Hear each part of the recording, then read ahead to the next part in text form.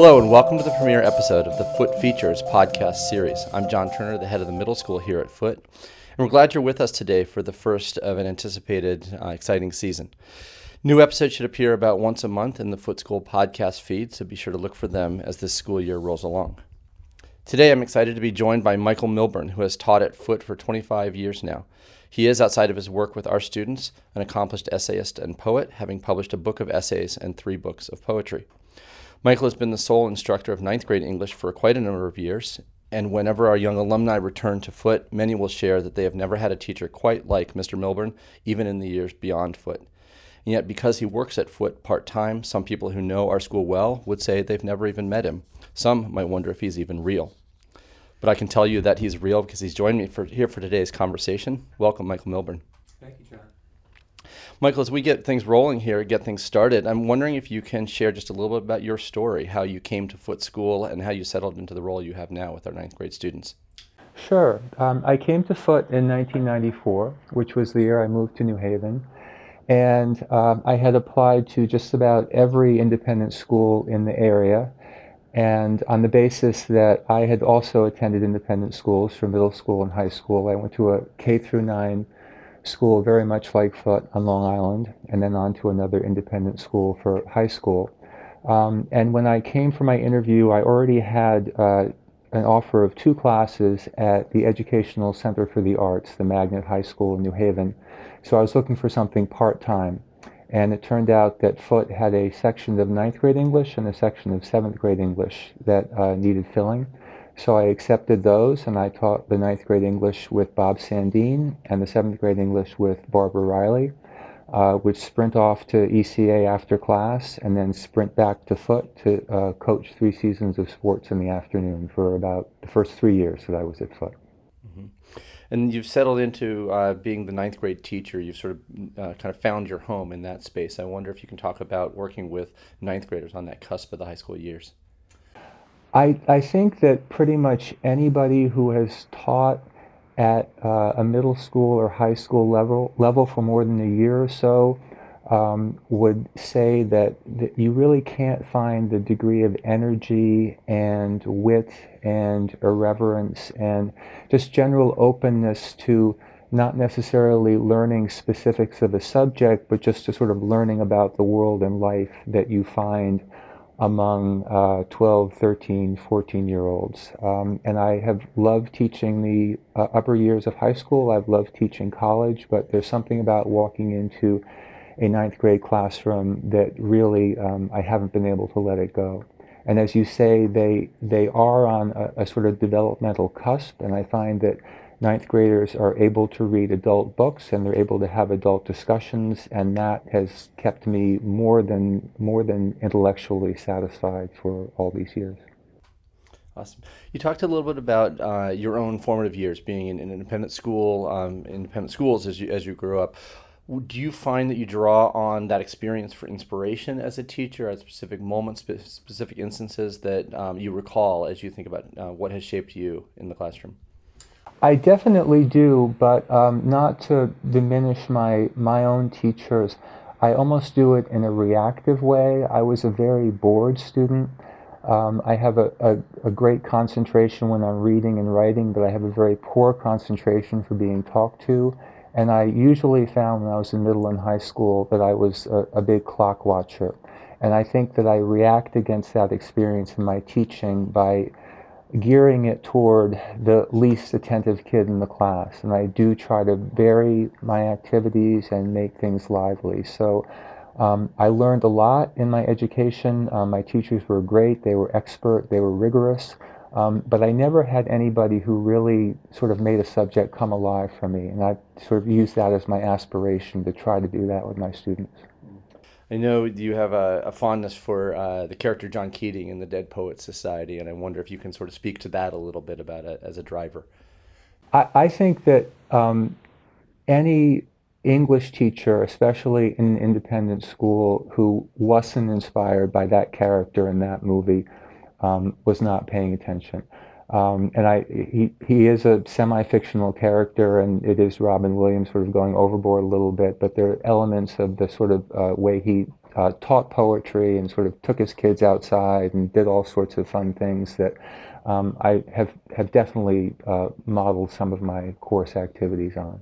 And when you speak of course activities, I know that your ninth grade students come, to your class with a bit of wonder. They've heard of you for a while. They're not quite sure what to expect, and I think that remains true for the classes. When they, after a week or a month, they realize that they don't know what to expect of your classes from a day-to-day basis. That there might be a topic, an activity, a twist to a discussion that sort of keeps them maybe off balance, off axis a little bit. And I know that that's something you work towards. And I wonder just how you go about planning the work you do and the lessons that you bring forward. Well, I try to do activities that feel risky to me, that I'm sort of walking into class thinking, don't do this, or if this fails, you'll be really embarrassed, or how are you going to connect this to the curriculum? And if I'm feeling that way, then I know that will communicate itself to the students and they'll feel a little bit energized about what we're doing. And after a few years of doing a particular exercise like that, when I know it's worked, I try to force myself not to go back to that. At the beginning of the year, I always draw a pig on the board in the Harkness room and give it lots more legs than the pig actually has. And what I'm trying to schematize is my full year course. And the body of the pig is a sort of pork and potatoes part of what we have to do in the high school freshman English class of critical writing and critical thinking and discussing. And all the extra legs are the activities I do just based on things that interest me, like movies and songs and spoken word poetry.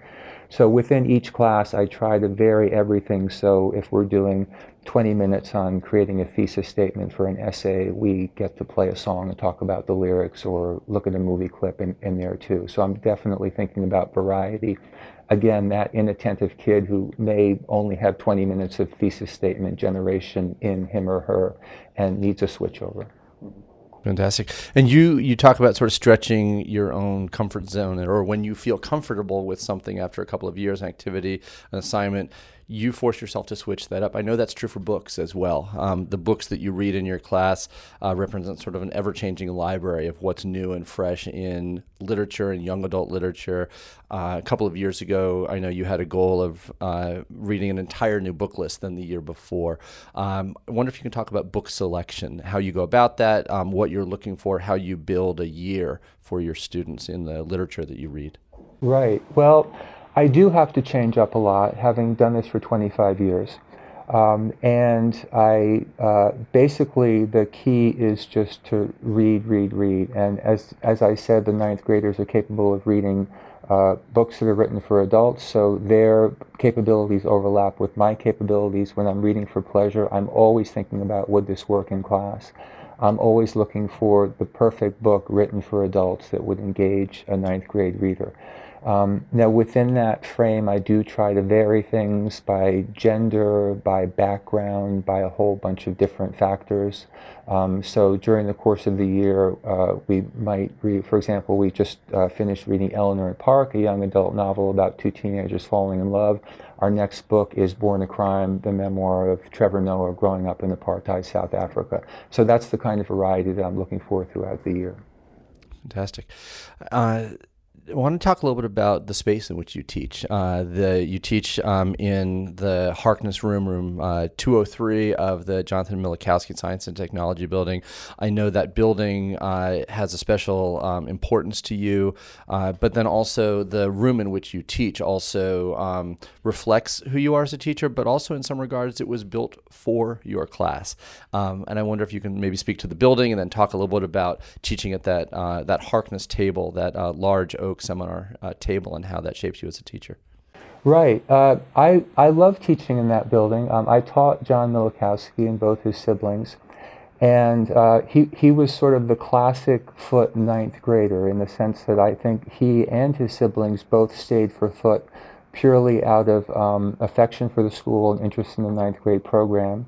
I don't think English was his favorite or even his best subject, and I really like teaching students who may have interests and talents other than in reading and writing, but who enjoy my class and possibly keep on reading after the class. So he was an ideal student in that sense. In terms of the Harkness room, I think it was probably like 15 years ago that Jay Cox started telling me he was going to build me a Harkness table, because I believe he grew up on the Exeter campus, which is where they began. The main influence that particularly the table has had on my teaching is it's made my class much more discussion based. And I think those alums that you're talking about would probably say the core of the class is just us sitting around the table talking about books. In my previous classrooms, I tended to be up at the board writing down what kids said, which I think was less instructive to them than just sort of an anxiety release for me that I could be moving and turning away if I needed to look nervous. But now I pretty much sit at the table and we talk, and the kids can see each other. Nobody's talking to the back of the head, and it seems much more like a book group to me. Another feature on our campus is the what people call the 9/11 cenotaph, or the sculpture that sits between the main building of our campus and the middle school buildings. That sculpture that has excerpts of poetry written by your students in reflection of the events of 9/11. Certainly something that also holds an importance for you on this campus. It does. It's very nice to have such a conspicuous, visible, visual object that grew out of one of my ninth grade classes that I can pass by every day if I ever sort of need reassurance about the permanence of what I'm doing. The sculpture mainly makes me think about Ali Kubler, who was the longtime chair of the then English department, and along with Jean Lamont was responsible for hiring me. And she was my mentor for my first years at Foote. And I remember just after, for 10 minutes and 10 days and 10 months after the 9/11 event, her and I talking about what had happened and talking about whether we could do something with poetry that would memorialize it. And her husband, Edward, is an architect and a visual artist, and he came up with the idea for how the panels would look, and he procured the materials. And we knew that we wanted poetry on the panels. I think we were somewhat inspired by the Vietnam Memorial in Washington. And it was just a basic writing prompt. The kids obviously didn't know that their words might be inscribed on these panels forever. And Allie and I were very nervous about whether the writing that they did would go work on the panels. And we were very pleased when we looked at it and we saw all these lines we could pluck out and how eloquent they would be along with the initials up there. Fantastic. And speaking of sort of lasting memories for our students, many of them recall deeply fondly the time they spend at the end of your course as they prepare for the poetry cabaret that is the culminating activity for the students. For those who haven't seen the poetry cabaret or don't know a whole lot about it, it serves as the final exam for our students in ninth grade, and it is the way in which they celebrate all that they've learned. They present a largely 2-hour cavalcade of spoken word poetry and other performances. How has that come about, and how does that reflect who you are as a thinker, as a teacher, as a molder of these young people? Well, I think the cabaret could only happen at Foote, where a final exam in English is replaced by a completely creative performance that is basically dictated by the students. And the part of the cabaret that I think sort of represents it best is usually about 4 weeks into the rehearsal. There always comes a point when the students sort of take ownership of it. And I'll have students come up to me and say that they've written something that they want to perform, or they want to do something. Often it will be something I wouldn't have imagined that this particular student would do. Last year, a quite serious and quiet student offered to sing a sort of a silly song, and I thought, wow, that's great. I wouldn't have pegged you to do this. And he pulled it off magnificently. It ended up being the finale of the cabaret. So for me personally, it's the one time when my creative writing is at one with my creative teaching. I find that working with the kids and shaping the cabaret and sort of coaxing them to do this, or understanding when they won't do that, is I'm sort of creating something that's as satisfying to me as writing a poem. Very cool. I want to wrap things up, Michael, by asking you to look ahead for your students. Their time with you is often centered on, edgy young adult contemporary literature, maybe some loud poems, some, discussions that, range from, being very fun, maybe just a bit eclectic and the like.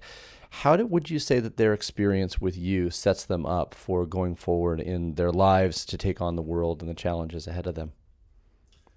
I think one goal I would have, which came to me as I was thinking about these questions, is that every year that Barack Obama went on his summer vacation, he would publish his reading list. I think he would very publicly go to a bookstore in Washington with his daughters and buy all the books he was going to read.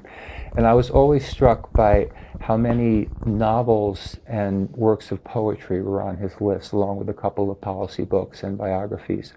And I think that somewhere along the line, President Obama, an independent school alum, was turned on to reading, or not turned off to reading, in a way that made him think about literature as just as useful to him in his job as books of policy and biographies of previous presidents. So if I have a student who goes on to be a decision maker at that level, I would hope that reading a novel and the imaginative literature and the characters and the plots involved would be as helpful to making decisions about politics or science or government or anything as the actual writings in their field. And finally, someone along the line saw President Obama's writing and decided he had a gift and nurtured that gift, and he's put out a couple of very well-received memoirs. And on the same basis, I would hope that a ninth grade English class might play the role for someone who ends up doing some imaginative writing. Fantastic. Michael Milburn, it's a lot to think about and a lot that you've shared with us today, and I appreciate the chance to sit down with you. I learned more, but I hope the folks who've had a chance to tune in have learned more, and appreciate the time together. Thanks very much. Thank you, John. Great.